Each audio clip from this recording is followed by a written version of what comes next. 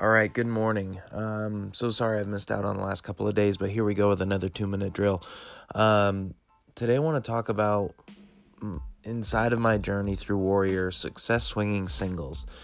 This is a concept inside of Warrior that is incredibly powerful if you really dissect it and buy into it. So if you picture inside of a baseball game, this could be at any level from little league all the way up through to the majors. And there's two types of people, two types of players. Generally, you have the players going out there and swinging for the fences every time they step up to the plate. And yes, fact is, some of these swings that they take will result in that big home run.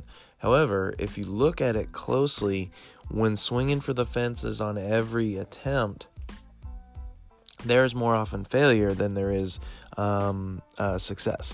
So the idea of Warrior and running through your core four every day is based on a principle of success swinging singles. It's all about doing the small things every day that compound into major wins for you. Another great book on this topic is Darren Hardy's The Compound Effect. And again, it's all about just small steps, small tweaks in your day, small patterns to bring the major success that you're looking for. So what I would have you consider is, where in your own world are you making an effort to hit home runs versus swinging for singles? So that's it. That's all I had for today on the 2-minute drill. Have an amazing day, and we'll talk to everybody again soon.